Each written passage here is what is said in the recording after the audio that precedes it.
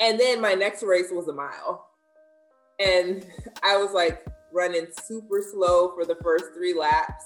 And people were like, my mom always says, like, this was at Bowie State. So there was like, everybody was maybe 200 meters ahead of me. And I was just like, no, I got to make it through this race. Like, I'm running slow. And then I'll run fast the last 400. And my mom was like, why do we make her run track? Like, she's so bad. Like, she was like so embarrassed because I was way behind everybody. But then I ended up catching everybody in that race.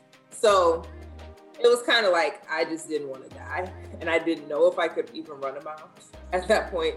So yeah, but pretty much just trying to get in shape is how I got into track.